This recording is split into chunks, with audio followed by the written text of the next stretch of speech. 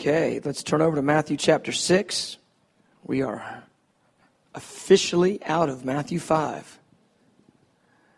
That took a few months, but we're forging ahead.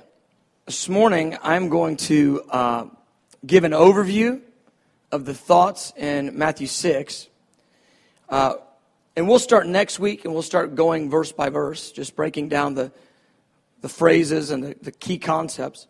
But the overarching thoughts are so important that if you don't sort of get the main idea as you're working through the details, you'll miss what he's doing in Matthew 6 entirely. And so I want to just take this morning and deal with the main idea, and then we'll work through the details. So I'm going to give you some, just teach a little bit on how this chapter is broken down and give you some study thoughts that you can work through on your own if you so desire. And then I'm going to work through what I see as the main idea of Matthew 6. So in this part of the sermon, Jesus is transitioning from dealing with the details that the Pharisees and the teachers of the law had skewed and had twisted from Moses' teaching. They had twisted it to satisfy their own selves. He moves from re-explaining those features by Holy Spirit revelation to now he's going to give us 7 characteristics of kingdom life. And so whereas before he was saying, you've heard it said, but now I say to you, he's giving you the Holy Spirit explanation of things that the Pharisees had taught wrong. Now he's going to give you 7 characteristics of kingdom life, and it's similar in the way that he deals with the issues in chapter 5, in that he has to go through these characteristics of kingdom life and explain to them, don't do these things the way you've seen them done. Because he says, the hypocrites have all been doing certain things in a certain manner, but I don't want you to do them that way. I want you to do them in a different way. And so he's got to get to the core, the heart issue that compels and motivates people to live a kingdom lifestyle. Now, here's the thing that we've got to be careful of, and I mentioned this last week, but we really got to be careful of seeing these 7 things and then making our own to-do list or our own sort of new commandments and thinking of what Jesus is dealing with or explaining here is like a new law. He's not giving us a new law. What he's giving us is characteristics of a kingdom lifestyle and the heart that's supposed to be behind or moving in the person that's living this kingdom lifestyle. And so where he says things like, pray in secret. Some people go, well, see, you can never do prayer in public. And that's not the point he's trying to make. And clearly through the New Testament, we see the church gathering to pray. So obviously they didn't think Jesus was saying never pray in public. He was dealing with a completely different issue. And so my point is, let's not make a law out of these things, but let's see what the characteristics are, and let's deal with what he's saying the compelling issue of the heart should be as we live out these kingdom characteristics. Now, I think these 7 are super important, and that's why he highlights them. And we use a phrase called the fasted lifestyle. And essentially, the fasted lifestyle, if you've ever heard us use that phrase, the fasted lifestyle is the lifestyle that walks out these 7 different characteristics. And the 2 things that Jesus explains in terms of how we're to walk them out, he says it's got to be consistent and it's got to be secretly. Secretly has a little bit of a nuance on it. Secretly means unto God and not unto men. Consistently, we get that. That's for the long haul. And so, what happens oftentimes with us is we will get a teaching or get a new Bible study, and we'll see the 2 or 3 points. We go, whoa, man, I'm going to do these. And we do them for about a month, right? And then it kind of goes back burner. Well, these lifestyle practices, these kingdom characteristics, they are to be lived over the long haul with a consistent heart, which is really such an incredible value of the kingdom. The life lived over the long haul. That's the point. You've got to live out these values over the long haul, because what we're prone to do is get a new emphasis. We focus on it for a little while, and then we sort of just, the temper sort of goes back sort of to normal, and we just kind of keep living in a mundane way. Well, these are the normative characteristics of a kingdom lifestyle. All right, so let me give you the 7 areas. The first one, Jesus uses the term charitable deeds, or that's how it's translated in English. I would identify 2 of the 7 out of charitable deeds: serving and giving. Serving and giving. So verse 1 through 4, it's charitable deeds. We would say serving and giving. The next one is prayer. That's verse 5 to 13. Serving and giving, prayer. The fourth one is forgiving. That's verse 14 and 15. The next one is fasting. 16 through 18. That's specifically about fasting food. I appreciate people that do chocolate fasts and no fried food fasts or whatever. But the biblical fasts they're fairly narrow. It's generally a liquid fast or only vegetables or whatever during the day and then eat at night. People are like, I'm going to fast watching television, which I appreciate, a time of consecration where you're not watching television, but it's not actually a fast. It's just, you're just being consecrated and not watching television. Fasting is generally food. It's specifically food. Simplicity, or living simply, if you need a term to define simplicity, living simply, which is 19 through 21, verse 19 through 21. And then the last one is trust. I use trust. You could say faith, but I think trust actually gives it a little bit more detail. And that's verse 25 through 34. 25 through 34 is trust. So it's serving and giving, verse 1 through 4, prayer, verse 5 through 13, forgiving, verse 14 and 15, fasting, verse 16 and through 18, simplicity, verse 19 through 21, and trust, verse 25 through 34. Now, as I said, Jesus, in this part of the sermon, is dealing with the model that the people had seen in the way that these kingdom characteristics had been lived out. So whereas in chapter 5 he deals with what they've been taught, now he's dealing with how these kingdom areas had been lived out. And here's what he has to do.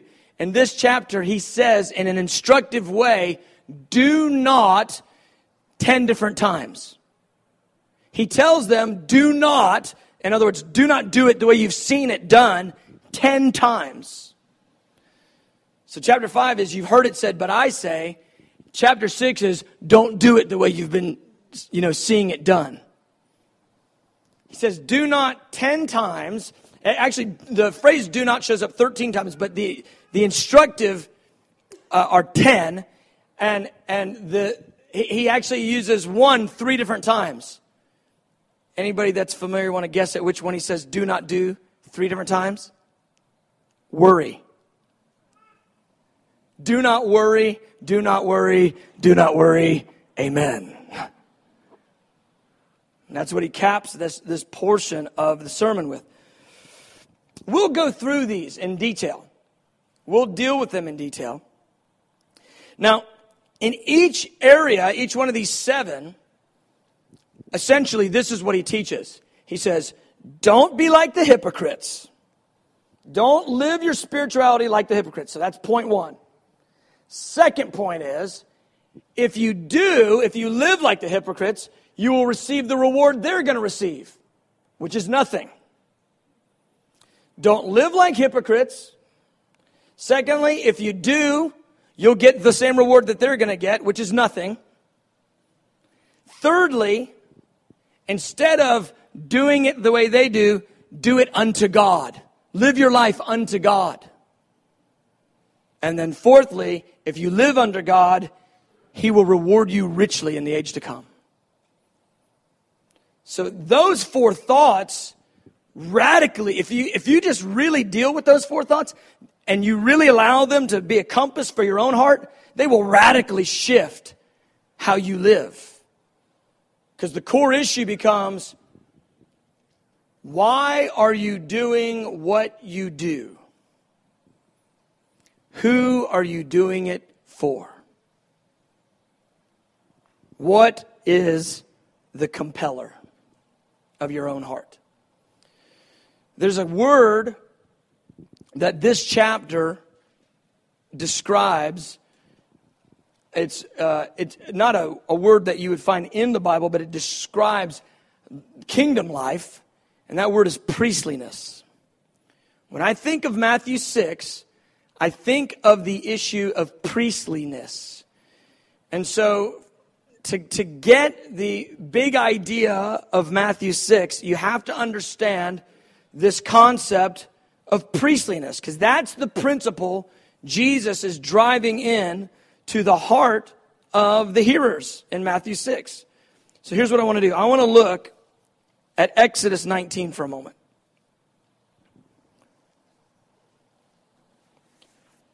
When the Lord calls Israel out of Egypt, and after He makes a way for them to come and worship Him in the desert at the foot of Sinai, that encounter there, Jeremiah calls it a betrothal. Jeremiah identifies that as a wedding betrothal between God and the nation of Israel. Now, in Christ, the Gentiles are brought into this betrothal. We have this day in front of us called the marriage supper of the Lamb. And in Christ, we're able to be partakers of even the promises that God gave to Abraham. And we get the language in Exodus 19 of God describes, He says, I want you to be a precious possession and a kingdom of priests. And so we see Peter uses that language, this kingdom of priests language. John uses it in the book of Revelation, the kingdom of priests idea. The kingdom of priests idea is a huge idea. Because here's what it means. Instead of one person relating to God on behalf of everybody else, God says, I want everybody to relate to me individually. Now, we embrace that thought under the new covenant, but that's not a new covenant thought. That's the original offer God made to Israel at the foot of Sinai when He brought them out of Egypt. It was the first plan. In Exodus 19, verse 6, here it is. The Lord speaking, He's going to tell this to Moses. Moses tells it to the people. It says, and you shall be to me a kingdom of priests, and a holy nation. And He tells Moses, these are the words I want you to speak to the children of Israel. He goes, you're going to be a precious possession to me. God's original intention for Israel was to make them a nation, a kingdom of priests, that was to be a testimony to all the other nations of how God wants to relate with humanity. That was the point. To testify of the way that God desires to interface with people. Verse 8, the people answered. Then all the people answered together and said, all that the Lord has spoken we will do. So Moses took the people's words and brought them back to God. See, Moses is acting as the intermediary. Moses is acting as the priest representing the people to God and God to the people. And ultimately, that's what priests do. They talk to God and they talk to people. And as a kingdom of priests, we talk to God on behalf of ourselves, and we talk to people on behalf of God. It's called the ministry of reconciliation. But truly, every relationship you have is supposed to be operated through this lens of priestliness. Because every person in the kingdom, this is a huge point, your first responsibility and your first relationship is with God. It's firstly with God. And therefore, if our first relationship is with God, then every other relationship, we operate in that relationship through the lens of our relationship with God. And this is where it goes. All of our relationships with others are motivated, compelled by our relationship with God. And so I relate to others not on the basis of my relationship with them. I relate to others on the basis of my relationship with God. And so it plays out this way. I don't love somebody else because of them. I love somebody else because God loves me. I don't serve somebody else because they're worthy to be served. I serve somebody else because Jesus Christ died and served me. Does that make sense? This, beloved, is the basis of priestliness. We give, we bless, we serve. All that we do because we have our relationship with God that's compelling our heart to bless, serve, and give to others. But we don't bless and serve and give to others based on the merit of the other. That's a humanistically centered gospel. We give and serve and bless others based on the merit of God and the love of God that compels our hearts. Understand that?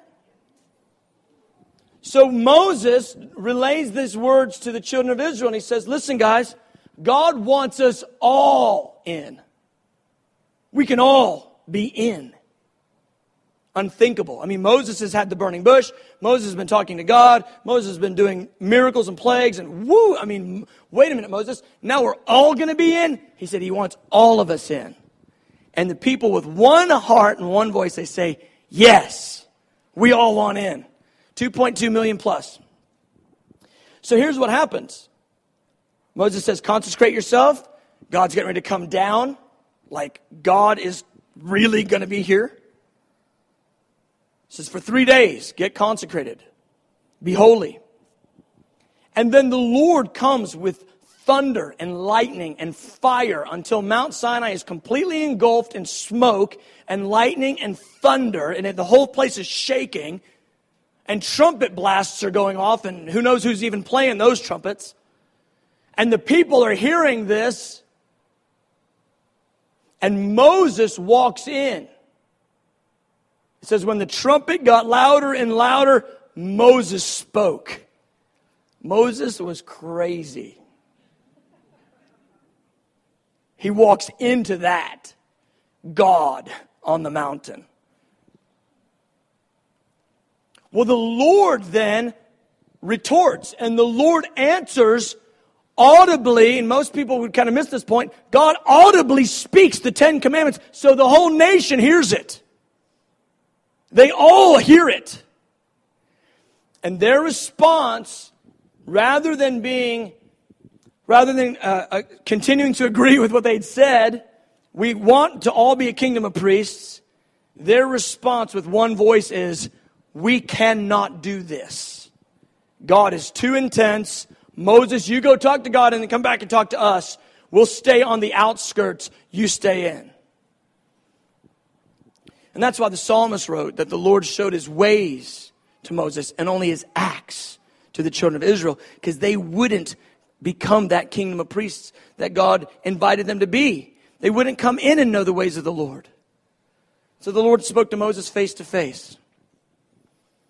But the children of Israel, they rejected God's offer of priesthood. So here's what happens. What we get to see then a couple thousand years of the Lord dealing with this nation that said yes to the betrothal and then had, second thoughts. But the Lord, He doesn't give up. He doesn't just act like you didn't say yes. He pursues her, Israel, and pursues her and pursues her and pursues her over and over and over until unto us a son is born, a child is given. The government shall be upon His shoulders. He is the one that's going to redeem Israel from their sins. Jesus is God's answer to the sin of the nation, but the sin of the earth, but the rejection of the betrothal. And so when Jesus comes, it's the invitation back into priestliness.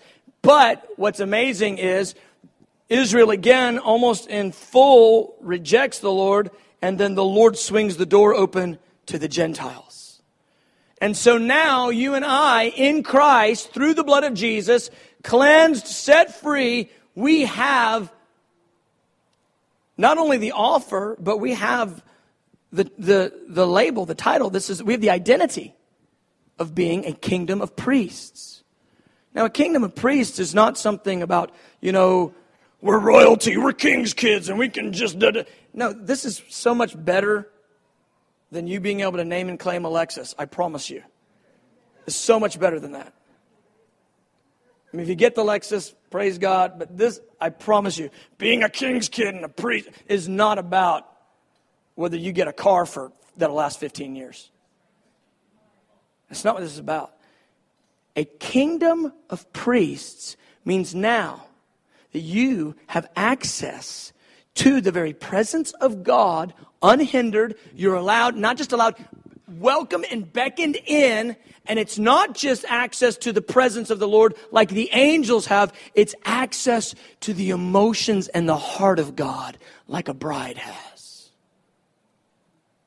He uses priests. He calls us children. He calls Himself the bridegroom. He calls us the bride.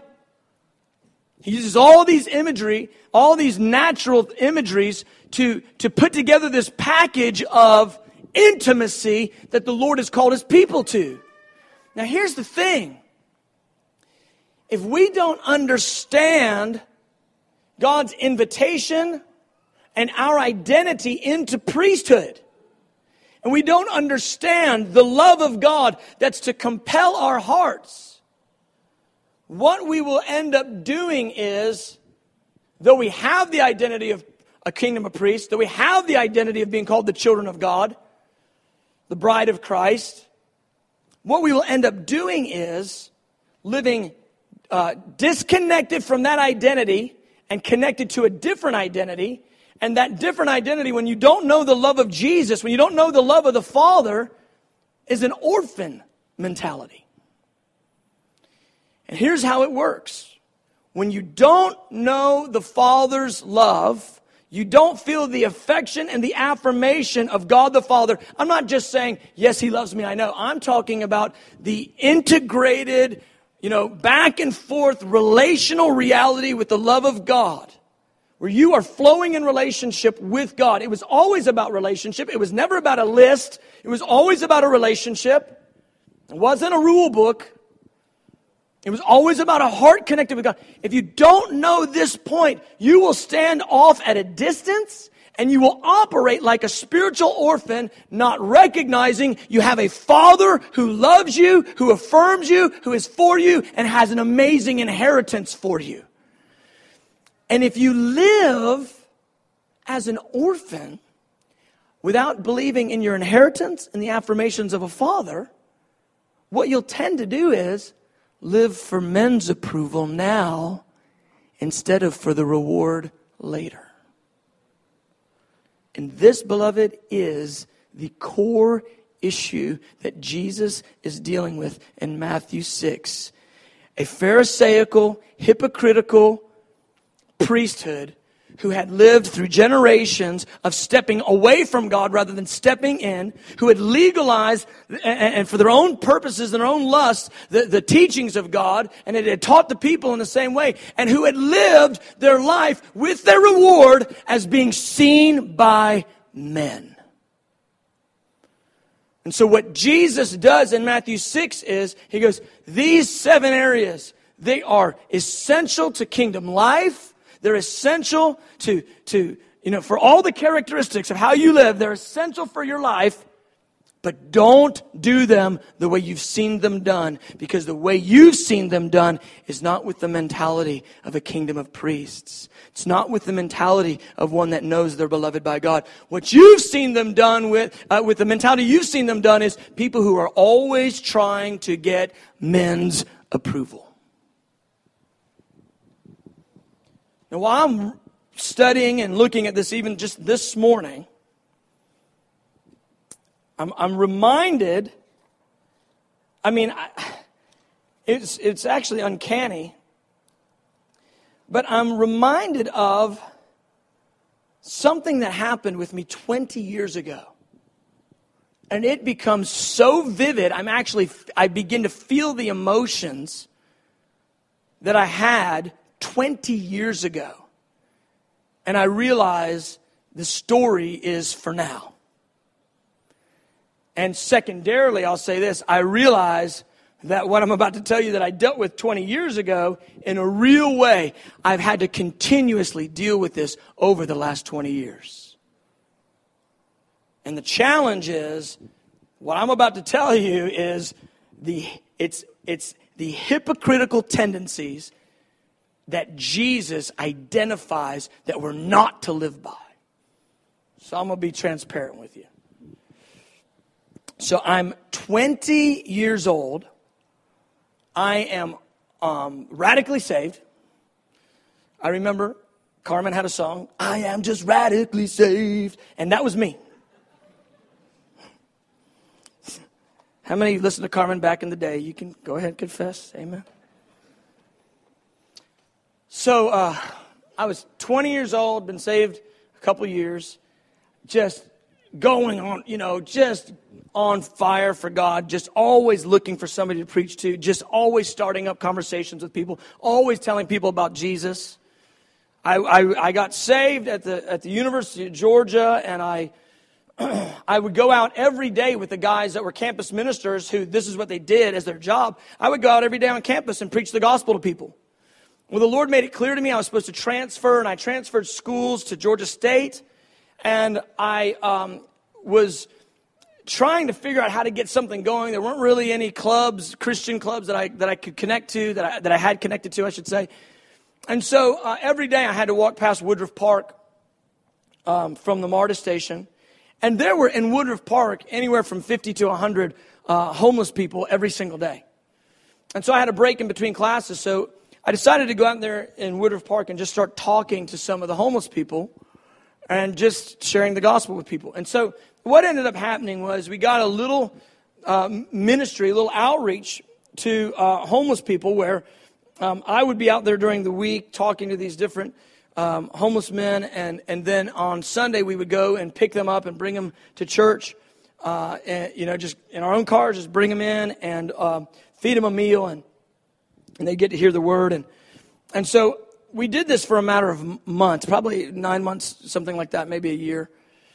And I remember one Sunday night, we were reaching 10 or 20 homeless people a week. And I remember sitting there, and I'm sitting there with these homeless guys and listening to the pastor preach, and he's preaching on evangelism. And in my heart, as he's preaching, I begin to feel like in my own heart to myself, I'm saying, he needs to reference what I've been doing. He needs to talk about the ministry that I'm doing. He needs to identify what I'm doing. He needs to affirm this and call everybody to it. And my ministry is important, and he needs to identify that. And I remember somewhere around that same moment, as I'm feeling this feeling, one of the homeless guys with me goes, hey man, he needs to say something about what you've been doing.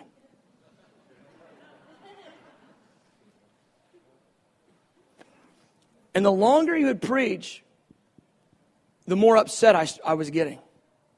And I'm sitting there with a good Christian smile on my face, and on the inside, I'm completely disgusted in what he's saying. He's preaching the word. He's fine. But I'm so disgusted. I'm disdaining the word. I'm disgusted with him because he will not affirm me publicly. Now, he's not thinking anything about whether or not he should or shouldn't affirm me. That's not even the point. He's preaching the word. And finally, in the message, he says something to the effect of, and we're so glad about the homeless outreach we've got going and what Billy's been doing. And that's it. I get a sentence. And it made me twice as mad. And I'm sitting there, and I'm supposed to, I know, see, the tension is on now in my heart. Because I know I'm supposed to be godly. And I know this is not godly. But he should be saying stuff about me. But man, I shouldn't be worried about what he says about me. But man, I'm doing good. But he's not saying anything. And I'm just, in my heart, I'm going back and forth in this tension. And it's getting worse and worse.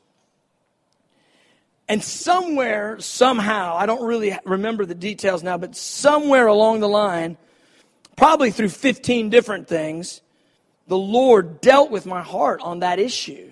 That it's not really about you, it's about me. It's not really about whether or not you're seen, it's about me.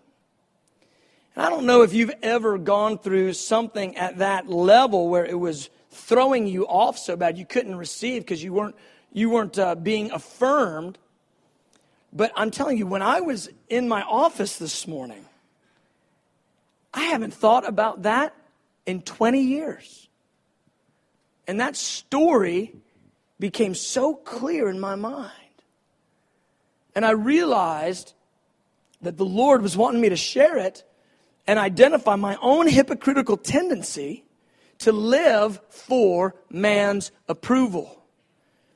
And so what I want to just throw out there is, perhaps you should consider if you have that same tendency. Now, as I look back on it, I realize this.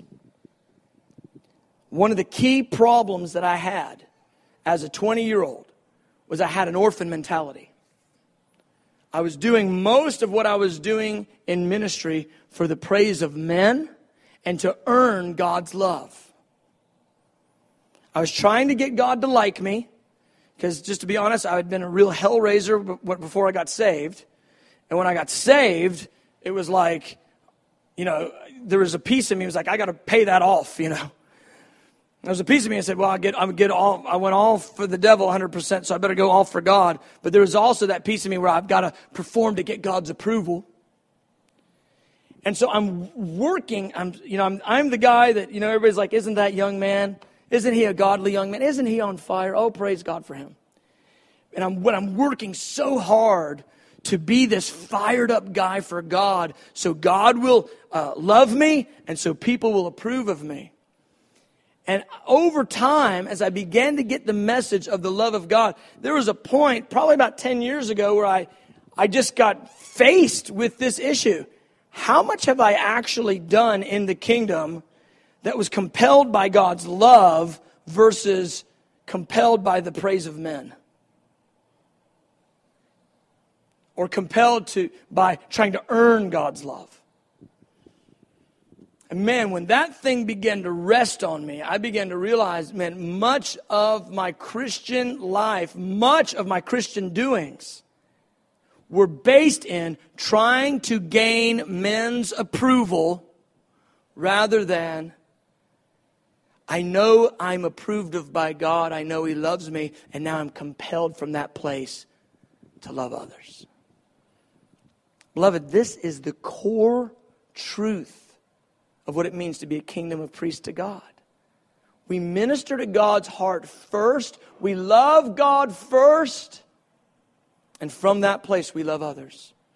We love others through the lens of the revelation of God's love for us. And so the questions have to be answered. When you serve, when you give, when you pray, when you fast, when you forgive, whatever you do in the kingdom. What is the motivator? Is it something you do for God's pleasure? To bless the Lord? Or is it something you do perhaps to be seen? Perhaps to sort of get one up? To look like the spiritual person? To fit the picture of what spirituality is supposed to be? What is the core motivator? And when you understand this, when you understand that the Father loves you, He likes you, He loves you, He's for you, He's not mad at you, He's always affirming you and encouraging you, all of a sudden, when those truths begin to land on your soul, you will live whatever you do in word or deed. You'll do it all for the pleasure and the praise of God, not for the praise of men. And so then it translates like this. It's not, hey leader, how much do you want me to serve? It's God, how much can I serve to bless you? It's not, hey, how much should I give to sort of put the X in the box. It's, Father, I want to bless you when I give. How do I? What would you like me to give, Abba? You've got me covered. You're affirming me. You're taking care of me. How much, Lord? Oh, I know 10% is what you require, but how much do you want me to give? How much do you want me to serve? So often we live with spiritual orphan mentalities, and we live protecting ourselves, living for ourselves, living for right now, because we have no belief in the eternal Father who's taking care of us and who is going to reward us richly. So what we do is, as an orphan, we get all we can right now because we have no belief that God's going to reward us, that we have an inheritance. Orphans think about me, mine, self. Ones that are rightly in revelation of their Father's love, there's a confidence. There's an incredible confidence in children who know their dad's got their back. Any of you that have ever worked with children, you see the difference. You see the kid who's starving for affection, and then you see the kid he's just calm. His heart's settled. The love of God does that to the soul of a human. It settles your soul so you're not clamoring for approval from men. Now, some people will say, I don't care about what anybody thinks about me. And the reason why they say it with that rebellious attitude, I don't care what anybody thinks, is because they're so burned in being a spiritual orphan, they're rebelling against the reality of who they are. They're burned as an orphan, so what they got to say is, instead of, I want somebody to care about me, I don't care. And they go off and they live as they're the typification of what an orphan is. I don't care if anybody cares. Oh, really, man? Beloved, this is the core issue of living to God. Living your life unto God. And man, when you're living unto God, you can have fun with this. Because the Father receives great pleasure in His soul of every little thing we do that's an act of love towards Him. In Song of Solomon, he says, any little link of your necklace, because it overwhelms my heart. And the necklace represents our attempt to be beautiful for Him, our attempt to love Him. And so, I play a game with God. If there's like a little piece of paper on the floor, I look around, nobody's looking. Perfect. Lord, I love you. I know you know I love you. And I'll do little games like that. Pick up the piece of paper. Do the little act of service. Take out the garbage to tell the Lord I love Him. Because these characteristics of the kingdom are for Him. They're not for anyone else. And you can love God through service in so many different ways. And I tell you, the Father, He says it right there. The Father who sees in secret will reward you openly. Every little thing that you do as a token of love for Him, He's taking notice. In fact, He's not just jotting it down in a book. There is a book of remembrance. For everything you do, those who fear the Lord, there's a book of remembrance. But it's not that He's just jotting it down. It's actually moving His heart. You move Him when you love Him through giving your life in abandonment to Him. And these 7 areas, these 7 characteristics that we're going to go through in the next few weeks, I'm telling you, they are the greatest opportunity to love the Father who sees in secret. We do them by grace. And as we engage our hearts with them, He gives us more grace. Everything we do in the kingdom, it's by grace and for grace. He enables us in grace to do them. And then, the entire time we're doing it with a heart for Him, He's receiving pleasure. You're moving the heart of God. His heart is delighted because of the work done for Him in secret. It's not making Him love you anymore. It's actually communicating your love to Him, and it's impacting the heart of God. Beloved, this is priestliness. I love to tell our worship leaders and our singers about this because we would, in a broad way, people would say, well, this is a priestly ministry because we're worshiping the Lord. And I appreciate that. But so often our worship leaders and our singers will come off the platform and it'll be great in the room. We just love the prayer room. We go, oh man, it's so good. God's in there. And they'll come off the platform and they'll go, that was the worst worship set I've ever done. It was horrible. I'll tell you, the most attacked room on this mission base is our debriefing room where our guys come off the platform. The devil's in there going, come on off here, worship leader. Because I'm about to tell you everything you didn't count. And so it'll be beautiful in the room. The presence of the Lord. People will be weeping. The worship leader oftentimes will come off and go, oh, it was horrible. And I just look at him, I smile and go, God loved it. He loved it. You didn't do it for your own accolades or whether or not you could prove yourself to be an accomplished musician. The Father loved it. And it works that way for everything you do. Do you know why you love your spouse? Because God loves you. Not because they're so lovely. I hope you married a lovely spouse. But guess what? Nobody's spouse is always lovely. So if you're loving them based on their loveliness, what happens when their loveliness runs out? There's got to be something greater than their loveliness to compel you to love. We love because He first loved us. That's why I love. Because He loves me. How could you love an enemy? They don't love you. You don't love based on loveliness. You based on His love to you. How could you love the down and out? What can they offer? Nothing. It's not about that. It's not about what men can give you or how they can prop you up or fill your sails full of vapor that'll be gone in a second. You love because He loves. It's priestly. It's priestly, beloved. So all we do in the kingdom, we live lives of excellence because we're ministering to the heart of God. We live lives of prayer because we're ministering to the heart of God. We live lives of service because we're ministering to the heart of God. We give liberally because we're ministering to the heart of God. There's a story of this this old Catholic cardinal. Thomas Dubay tells a story in his book, Happy Are You Poor? Bellamy, I believe is his name.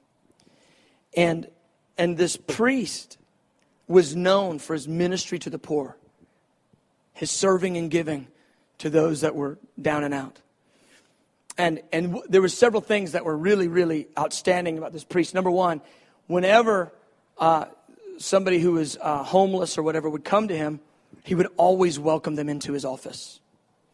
And when he brought them in, he always set them in the chairs that other cardinals and nobles sat in. And he would always greet them by taking off his hat and greet them in a traditional way that the nobles and the other cardinals would be greeted. He would always greet the homeless in that same way. And this man was known for giving continuously. He even took down all the tapestries and the curtains in his office and his area there, and he had them made into clothes. And he clothed the homeless with the curtains and the tapestries off his walls.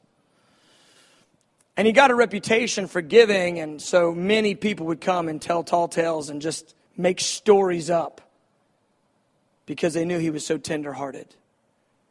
And he was probably taken advantage of thousands of times. And his answer when they asked him, they said, why are you so giving when you know you're getting taken advantage of? He goes, I would rather give 100 times to people that are telling a story and with the outside chance that one of them's legitimate than miss the one legitimate one because I closed my heart to the 100. He wasn't doing that for men's praise, beloved, because he was so looked down upon by all the other cardinals and nobles. He was doing it because of Jesus, in love with Jesus.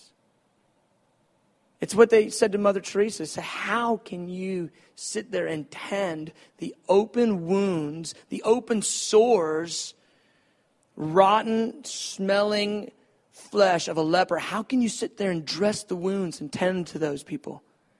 And she just says, if it was Jesus, I would do it for him. Beloved, this is priestliness. You're a kingdom of priests. Everything we do, we minister to God's heart. All of our interactions with one another are a ministry to his heart. We don't do it for them, we do it for him. We touch him for us and touch others for him. And it gets so boggled up and backwards when we touch others and serve and give for them and their approval. It's so backwards. Jesus calls it hypocrisy. He goes, don't do what the hypocrites do. They love the praise of men and the best seats in the synagogue. Don't do what they do. He goes, but when you give, don't let your left hand know what your right hand's doing. Your Father who sees in secret, he's going to reward you. He's going to reward you openly. I used to think that the open reward was when the pastor would come and say, oh, look at what Billy did. God bless him. He's such an anointed young man. Beloved, that's not the open reward. That's the praise of men. The open reward is when the King of Kings, at the great review, brings you forward. He looks you in the eye and he goes, Billy, do you know how you've moved me? All these years you served me for me. You loved me for me. The amount you did it to the least of these, you did it to me, and I know it. I saw your heart. I saw your love in secret. Son, enter into the joy of your master. Enter into the reward of the Lord. We serve him for him, not for any man's praise. Don't sell yourself short. Don't live for some person who's dust's approval. They will stand at the same review that you will. Their word of affirmation will offer you nothing in that day. Live for the praise of the one who made everything. This is priestliness, beloved. Matthew 6, it's all about priestliness. Amen. Amen. Let's stand. It's as simple as this. if you recognize the tendencies in your own heart to serve, give, love, bless, for men's approval, if you recognize tendencies in your own heart to think like an orphan, to live for the now instead of for the inheritance that the good Father has for you, I just want to pray for you. Just step out from where you are. Come down front. Let's just ask the Lord to displace the orphan mentality, to displace the performance mentality, to draw us into priestliness, to live lives for His pleasure and His pleasure alone. It's that simple. To recognize it and ask God to reorder, reformat the way we live. Come, Holy Spirit of God. Come, Holy Spirit of God. I want to live for your delight, for your pleasure. I want to love you in all I do, love you in all I say. It's not for any man, it's for you. It's for you. My life is an offering for you. Abba, I know you love us. I know you love me. I pray for the affirmations of a father. The Father's affirmation on our soul. We wouldn't live for men's approval, for something we can gain in this age. We would live for the pleasures of God, to please you, to love you, Father. Even through the cup of cold water, even through the smallest little gift. Come, Holy Spirit of God, affirm us the Father's love. Affirm us. We want to be secure. Sons and daughters, priests unto God. Just want to invite a few believers just to come and help me pray. To minister to a few people. Just ask the Lord to touch their hearts. Impart revelation of the Father's love.